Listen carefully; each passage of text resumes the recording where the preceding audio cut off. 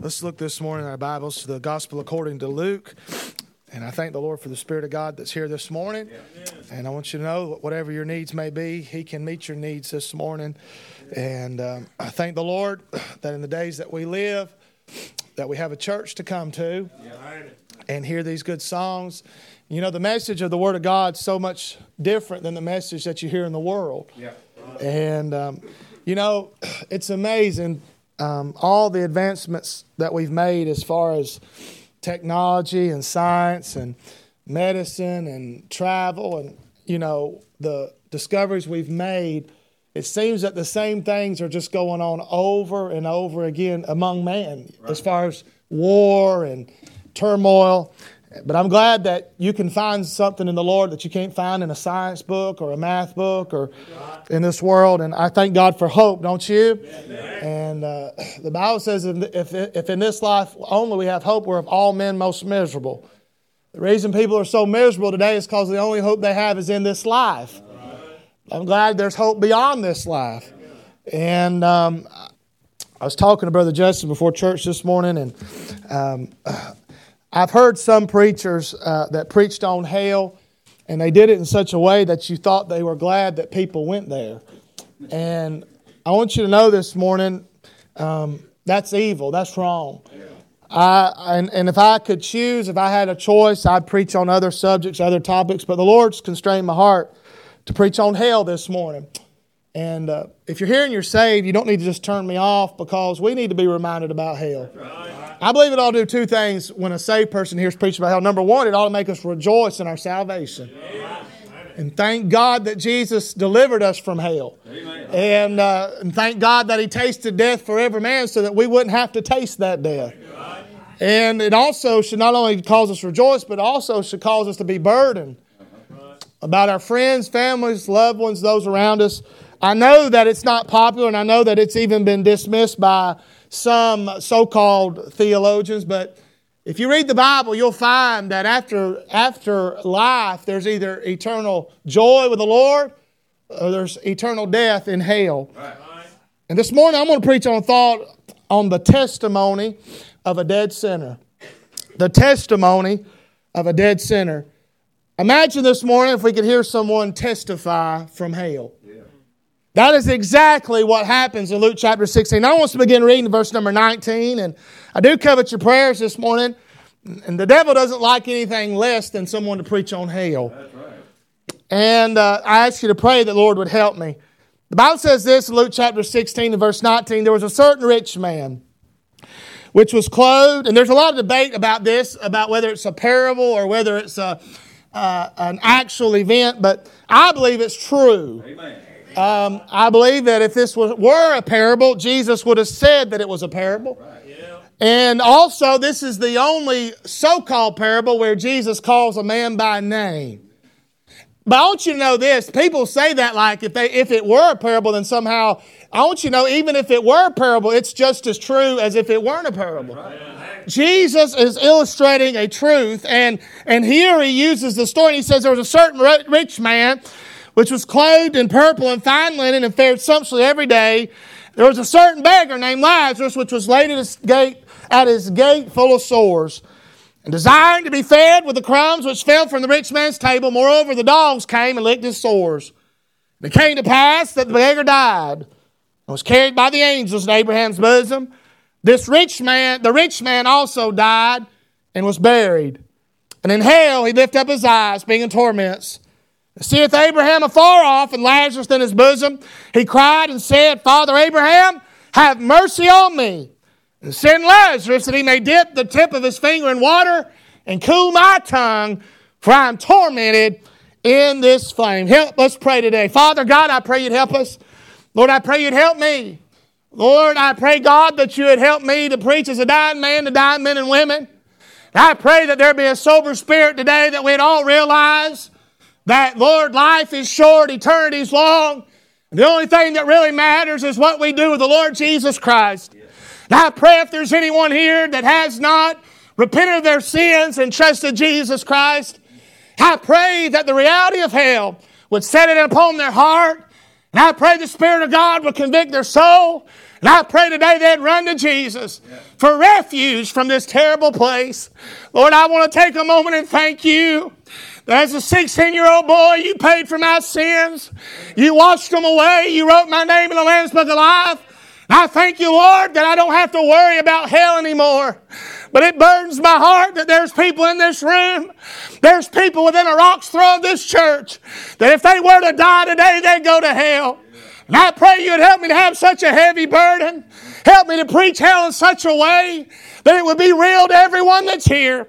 Lord, we love you. We thank you for this day. I thank you for the Word of God. I thank you for the gospel of Jesus Christ. Help me now to preach it clearly and, Lord, with conviction. For it's in Jesus' name I pray. Amen and amen. It has been said that the most shocking moment of a person's life will be 5 minutes after it ends. And Dr. John R. Rice, I don't agree with everything he said, but I like this. He said there's going to be 3 types of people. And he said when we get to heaven, we're going to be surprised. He said, number 1, we're going to be surprised that we're there.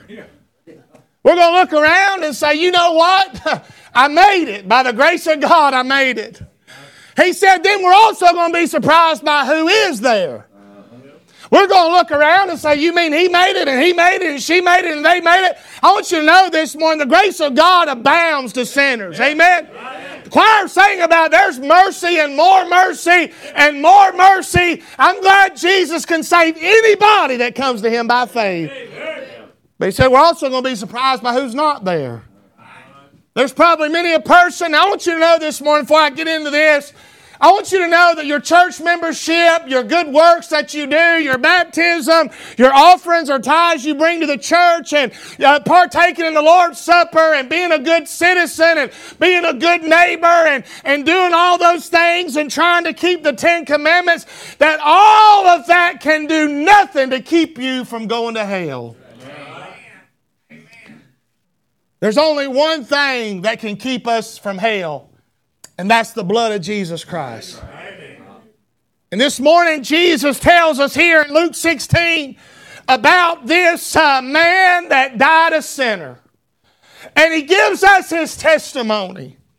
He gives us a glimpse, if you would. He pulls back the curtain. He pulls back the veil and allows us to see into the afterlife and see. Now, we know in the Bible that there were certain men that the Lord allowed to see into heaven and allowed them to see into that part, eternal, everlasting life and what's waiting for the child of God. But right here, we see a man. The Lord lets us see what it's like to die lost and to go to hell. And I want you to know this morning, we need to get a better burden for the lost, a heavier burden, and realize that, listen, every man, woman, boy, and girl is going to one of those 2 places.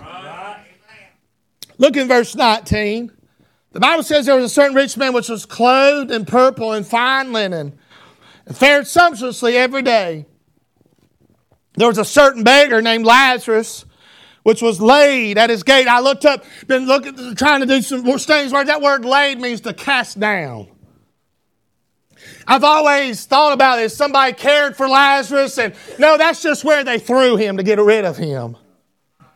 And it says, and he was full of sores and desired to be fed with the crumbs which fell from the rich man's table. Moreover, the dogs came and licked his sores. I believe this morning, if we're going to hear this testimony of this dead sinner, I want you to notice, first of all, there's a word about life. What is this word about life? We see in these verses we read a contrast, if you would, a great contrast in 2 lives. One being that of the rich man and one being that of the beggar. And if it ended in verse number 21, if it ended with the last statement where it says the dogs came, if it ended there, then we would all say, I want to be the rich man. I want to have that life. But I want you to know it don't end at verse 21. And I want you to know it don't end right here. There's something beyond this. And if the rich man was here, if he could testify to you, if God were to allow him to come to this church this morning, he'd say, I made some mistakes in my life. Amen. It's been said that no man is ready to live, prepared to live until he is ready to die. I want you to know this morning that this rich man, if he were to live in Dublin, Kentucky, if he were to live in Western Kentucky, I want you to know that he would be the type of man that we would look at, that the world would look at and say, boy, he's got it made. Man, he's somebody we ought to be like and want to be like. But I want you to know this one, there's another set of eyes watching our lives. I want you to see the enjoyment of his life. He said in verse 19, he was clothed in purple and fine linen and fared sumptuously every day. He enjoyed great possessions. It said he was clothed in purple and fine linen. That was the costliest garments a person could wear. They would get this dye from the worms, and they'd get it from the fish, these mollusks, and they had 3 different tones of purple. The high priest wore a purple garment. It was the highest. So it's talking about his possessions. He had great possessions. And I want you to know, I don't believe we've ever had a time where people have had more than they have right now. We've got more money and more houses and more cars and more things than we've ever had before. I want you to know that this lost man, this lost sinner, he enjoyed some things in his life. It said he fared sumptuously. That means to make merry, brilliantly. It means to enjoy. It means that he enjoyed everything every day.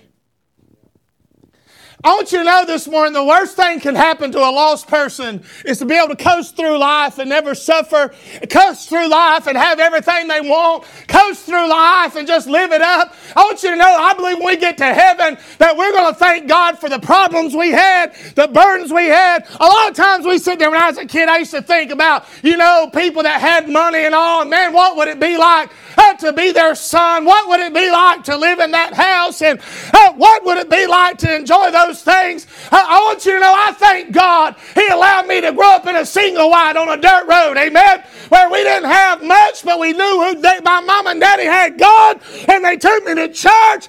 They didn't teach me to love money and to love wealth and to love things. They taught me to love God. The enjoyment of his life. This man was a glutton. That word fair, it also means, it implies gluttony. He just feasted on pleasure. I want you to know, I believe our country is a glutton for pleasure. Yeah. Right. Yeah. I mean, how much pleasure do we really need? How much enjoyment do we really need to have? Most people go to bed at night thinking about what they're going to do to have fun the next day. And when they wake up, the first thing they think about is, what can I do for me? What can I do to what can I do to feel good? What can I do to get something else, to have something more? When they go to work, they're working to think, if I work an extra hour, if I work an extra shift, if I work on the holiday, if I work on Sunday, I can get that double time. And then I can do this and I can have that. This man, I want you to know this morning, he had an enjoyable life. But I want you to see the ending of his life. If you were to take this beggar Lazarus and this rich man, I want to ask you something. If you were to go survey, let's just say the boys in this area from 10 to 14 years old, how many of you think would say, I want to grow up and be like the beggar? None of them.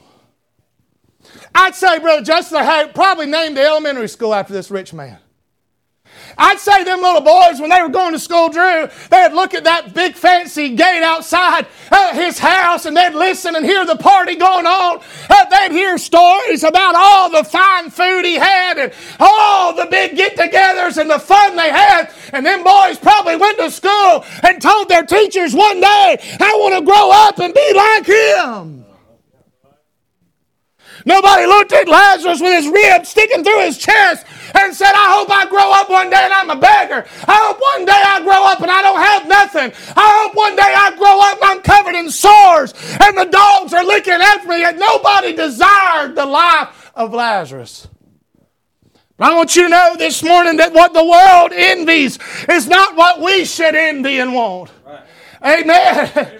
I've read story after story, and you have too, and heard stories about men and women who had the opportunity to have great riches and great wealth. I think about C.T. Studd. I don't know if you've ever heard of him. He was, back in the day, back in the early 1900s, he was the Michael Jordan of cricket in England. He was one of the greatest ones that ever played. His daddy was a multi-millionaire. They went to school at Cambridge, the highest education you could have. There were 7 of them. They called themselves the Cambridge 7.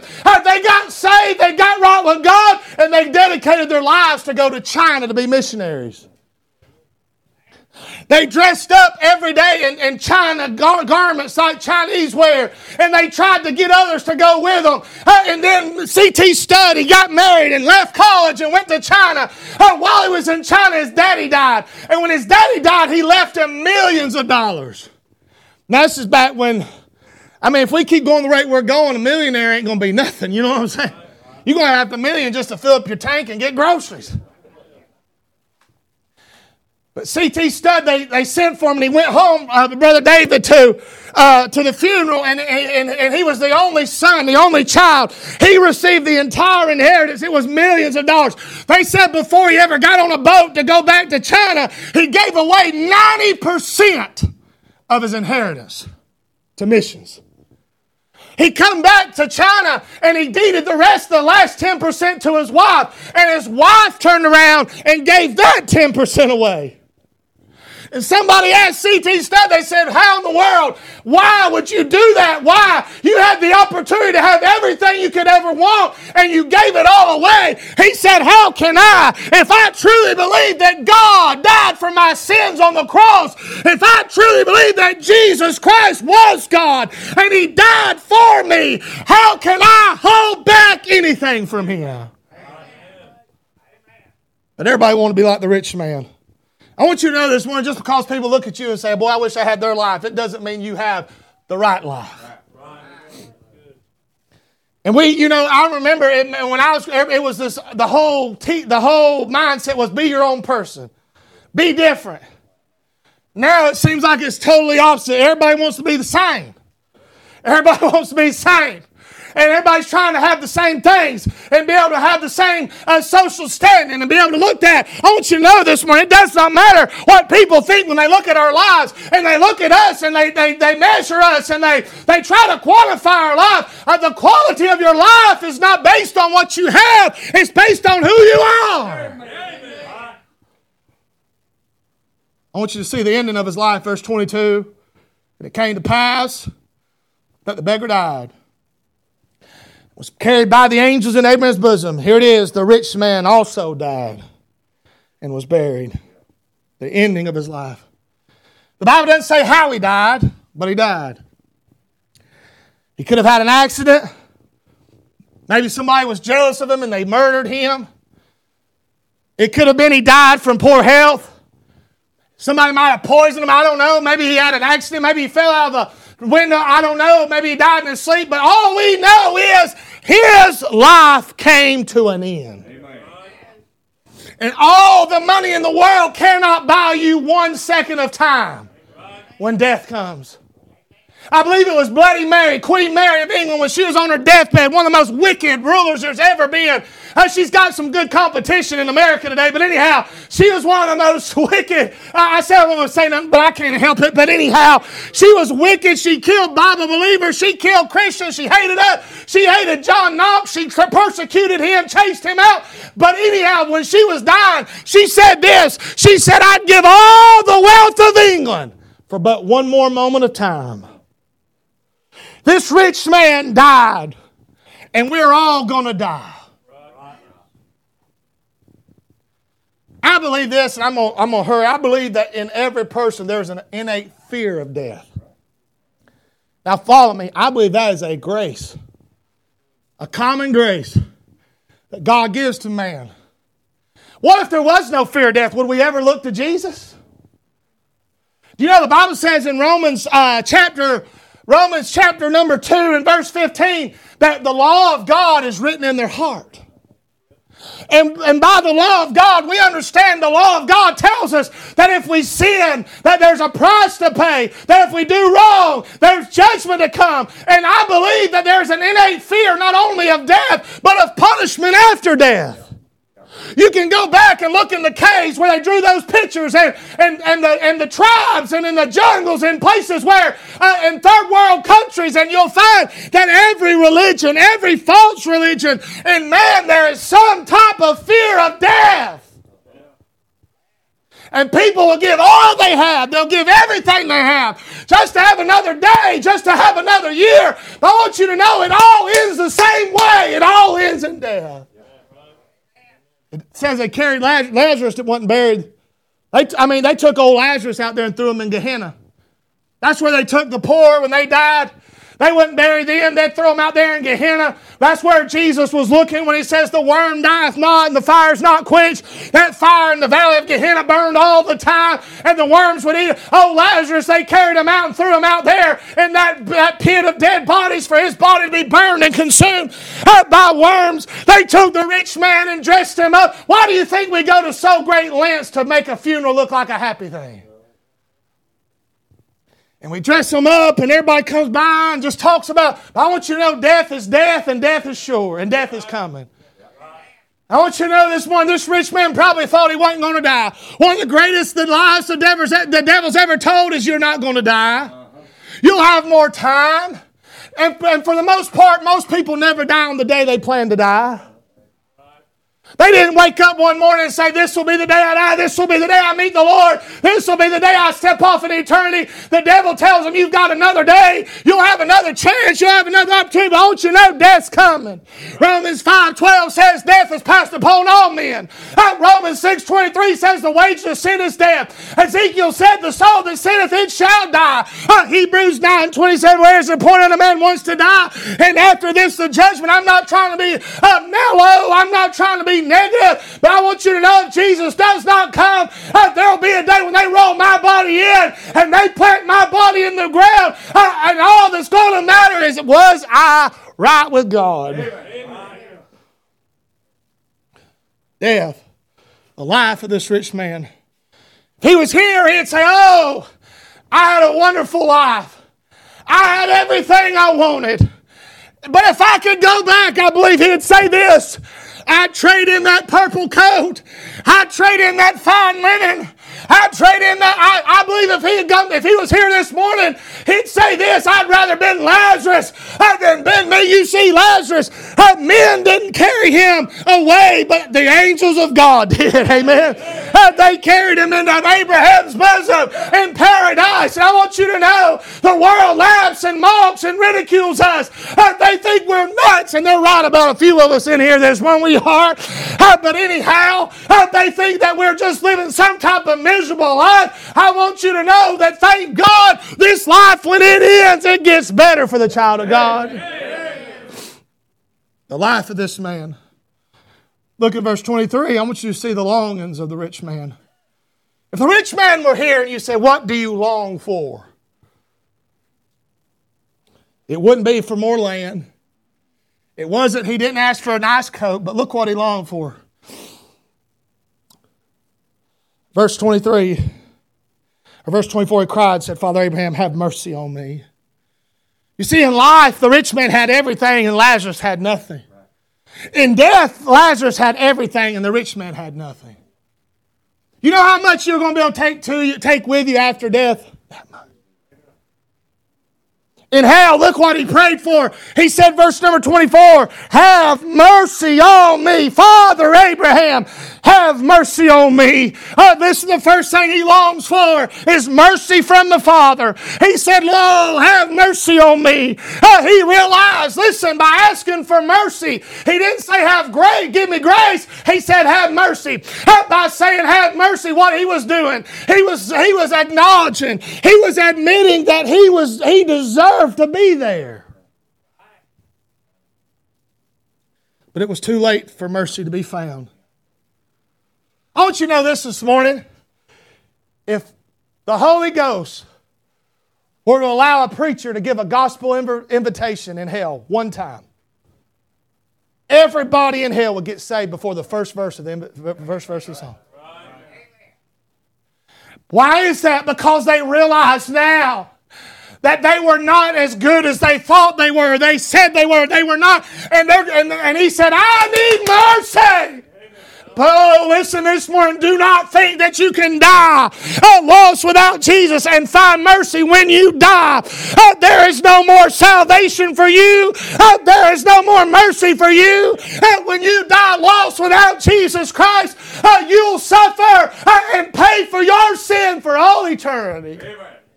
But he wanted mercy from the Father. And he said in verse 24, send Lazarus, he may dip the tip of his finger in water. He wanted moisture from Lazarus' finger. Listen to this. In life, that bread, they tell me that in Bible times they didn't use forks and spoons and knives. Kind of like people from Alabama. Yeah, sorry, Brother Mike. But they didn't have napkins. And what they'd do, they'd take stale bread. When it got old, they'd use it for a napkin. They'd wipe their hands with it. They'd wipe that grease and all that off, and then they'd throw it out for the dogs. You know them dogs that was licking them sores, they didn't come to lick, they come for the bread. But here, now think about this. What a transition, what a change in place. Now, the Lazarus had been sitting out there eating the bread that was dirty by the hands of the rich man. But now the rich man is asking for that beggar just to dip his finger in water and come and lay it upon his tongue. In life, he could buy anything he wanted. But in death, he could not buy a drop of water. I'm saying to you this morning, the longings of hell, I believe that he's still longing for it today. I believe he's just as thirsty now as he was then. People say, oh, hell's not a real place. It's just a state of mind. It's just a spiritual thing where people are spiritually tormented. I want you to know that spirits can't drink water and spirits ain't got tongues to be cooled with water. He said, send Lazarus to cool my tongue. Amen. Verse 25, he says, Abraham said, son, remember. What's he longing for? He's longing for memories to be forgotten. He said, remember. He was tormented by his conscience. Listen to this. You can argue for this if you want, but this is Bible truth. Just as the child of God will be resurrected one day and given a body prepared for everlasting life, the sinner will be resurrected as well and given a body prepared for everlasting torment. Right. Revelations 20:12, John said, I saw the dead, small and great, stand before God. He didn't see a bunch of bones. He saw men. Right. Think about this.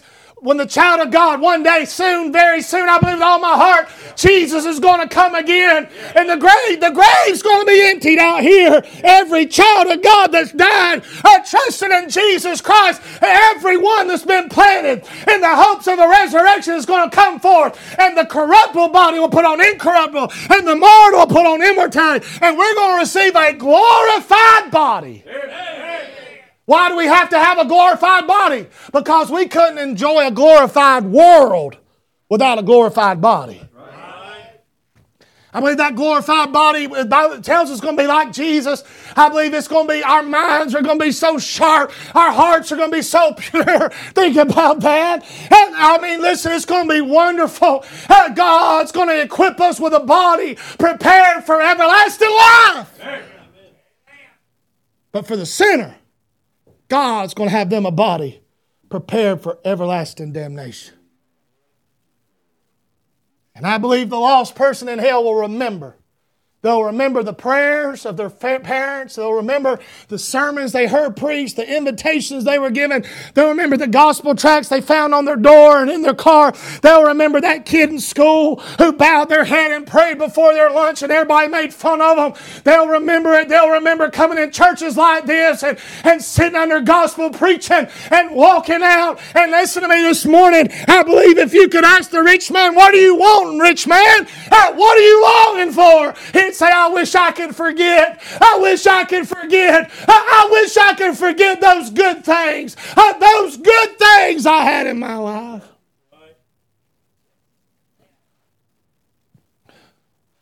Verse 27-31, I'm just going to give you all this. I'm about done. What's he longing for? He longed for a missionary to his family. He said, I pray thee therefore, Father, thou wouldest send him to my father's house. For I have 5 brethren. He may testify unto them, lest they also come into this place of torment. The greatest burden for missions in the world is in hell. If we only could see it from their point of view. Oh, what did he want? He said, go. He said, oh, Lord, if you can't help me, would you at least send Lazarus? Send Lazarus so he can go tell them. And he said, if one comes rise from the dead, they'll believe. But I want you to know there has been one that rose from the dead. His name was Jesus Christ. And yet still people don't believe. The Bible says this in Romans 14:7, for none of us liveth to himself, and no man dieth to himself. Very few go to heaven alone. I believe you get saved, you won't take people with you. And very few go to hell alone. You see, I believe he was longing for this because he knew that he had lived his life in such a way that his 5 brethren were on the same road that he had been on. They were going down the same track. He had taught them how to wheel and deal. He had taught them how to trade and buy and sell. He had taught them how to be a businessman. He had taught them how to have wealth and riches. In fact, when he died, more than likely he left his riches to those 5 brethren. He said, oh, Father Abraham, would you send a missionary to my family so they don't come here? You got to be a real sick person to want to take your family to hell. Everybody says, oh, I'm my own person.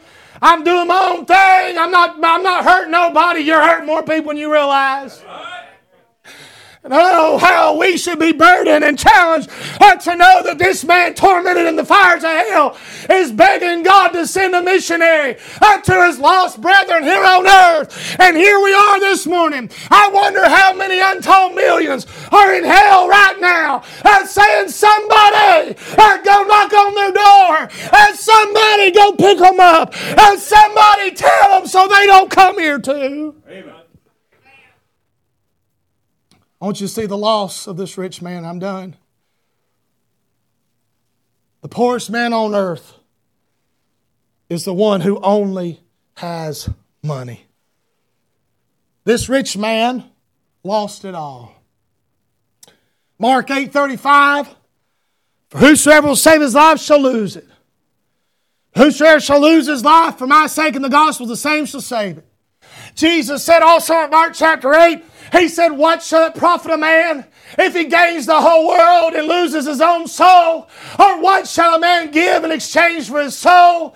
I want you to know this rich man gave in. He went after money. He went after wealth and he forfeited his own soul. What did he lose? He lost his fortune. You see, when he died, somebody else moved into that house. Somebody else put on that coat. Somebody else sat at that table and ate his bread. I want you to know this morning we can take nothing with us when we leave here. Monetarily speaking, that's been said. I know when there's all kind of little puns and sayings about coffins and banks trucks and all that. I understand. But I want you to know when he died, when I die, when you die, we'll write no more checks. We'll sign no more deeds. We'll make no more transactions. We'll make no more withdrawals. When we're gone, somebody else will spend our money, whatever. I feel sorry for whoever they are trying to spend mine. But anyhow, but listen to me. Listen, he lost his fortune. Can you imagine going down there to hell and saying, hey, here, do you want this coat? He said, I don't need a coat. I'm burning up. Hey, what about this house? No, I believe in hell. He realized he had lost his all. He lost his fortune. He lost his family. He showed them how to get rich, but he didn't show them how to get to heaven. He lost his future. I believe this man's in hell today. And I believe like a broken record, for 2,000 years he's been crying, Father Abraham, have mercy upon me. I want you to know in hell your worst fears will be realized. I don't know all about it, and I'm glad God didn't tell us all about it because we probably wouldn't be able to sleep at night if we knew all about it. I do know that there's a third of the angels of heaven fell with Lucifer. And I know the Bible teaches us that some of those angels are reserved in hell. If you want to see what those angels look like, go to the book of Revelation. You'll find they're some of the scariest creatures that man has ever seen. Can you imagine being trapped in a place, outer darkness, fire, and those beasts in that pit with you? It's an awful place. His future, what's his future? Well, here's what the Bible says. 2 Thessalonians 1:9. Who shall be punished with everlasting destruction from the presence of the Lord? You see, if you went to hell for a year or for 10 years or 1,000 years or 1,000,000 years, you might be able to handle it, but it goes on and it goes on. Did you know this morning that 2,000 years later, the rich man has not paid enough for one sin? Amen. The debt's the same. Matthew 25:41, then shall he say also unto them on the left hand, depart from me, ye cursed, in everlasting fire, prepared for the devil's angels. You know, in hell, you're going to be in a place that you weren't meant to be. I know Calvinists don't like this, but it's the truth. The Bible says that he prepared hell for the devil and his angels. You ever go somewhere you just feel out of place, you just don't feel like you belong? I'm not going to say much, but last year, I believe it was, or the year before, I can't remember, I got invited to this thing and I didn't want to go. It was a Halloween thing, a fall festival thing. I knew I'd been trying to witness this man, trying to get, and he had begged me to come. I think Drew's the one that went with me, and I've told this story before, but I'll tell it again. From the moment I got there, I knew I was a fish out of water. Yeah. And the longer I was there, the more uncomfortable I got. Once the music got blaring, I'm talking about it, I just sat there thinking, oh God, give me an excuse to leave. Lord, give me something that I can just, I didn't want to offend. I didn't want to close the door on witnessing to these folks. My get out of there free card is when a man come in there dressed as a priest. I said, there you go. That's all I need. And he started trying to cross me, I said, buddy, if you do that one more time, I said, I'm going to knock that thing off your head. I told him that. But I'm just talking about you feel out of place. About like Brother Hobbs at a fashion show. Just feels out of place. At a beauty contest. He just don't belong there. Amen. I could go on, but I'm not going to. I don't want to use too much here, but there's a lot flooding my mind. But don't you know, nobody in hell feels like they belong there. They feel out of place. They feel, and listen to me, they sit there and they think, if I just turn to Jesus, if I just repent of it, I got good news for you. You don't have to go to hell. Amen. What would he do if he were here today? He'd get saved. Amen. You wouldn't have to twist his arm. You would have to offer him a Tootsie Roll or a blow pop or a popsicle or a hot dog or a hamburger. If he was here this morning, he would come to this altar. He would repent of his sins. He would trust the Lord Jesus Christ. But I've got news. He can't come. But you can. Amen. Jesus suffered and suffered hell on the cross so that you wouldn't have to. The price has been paid. The demands of the law have been met. The pardon is available. Nobody will die and go to hell and point their finger at Jesus and say, I had no choice. The fatalist says that they have no choice, but I believe they do. The Bible says in Romans chapter 1, their mouths will be stopped and they'll be without excuse. If that's true, and I believe it is, it's the Word of God. I believe that if Jesus predestined people to hell, predetermined them to hell before they was born, they'd have a pretty good excuse why they was there. But they're without excuse. If you're here this morning, you're not saved, you're without excuse, you can be saved. If you're here and you are saved, I want to ask you something this morning. Think about those in hell that are begging, praying, go sin, go. Somebody go. Somebody go. By the way, we've all been sent. Did you know that? We've all been sent. Jesus said in John 20, He said, as my Father has sent me, even so send I you. Why did the Father send Jesus? But Luke 19:10, for the Son of Man is come to seek and to save that which is lost. And listen this morning, we have a commission, we have a command. And listen, we ought to be motivated by the thought that right now there's millions and millions and millions praying that somebody will go find their family.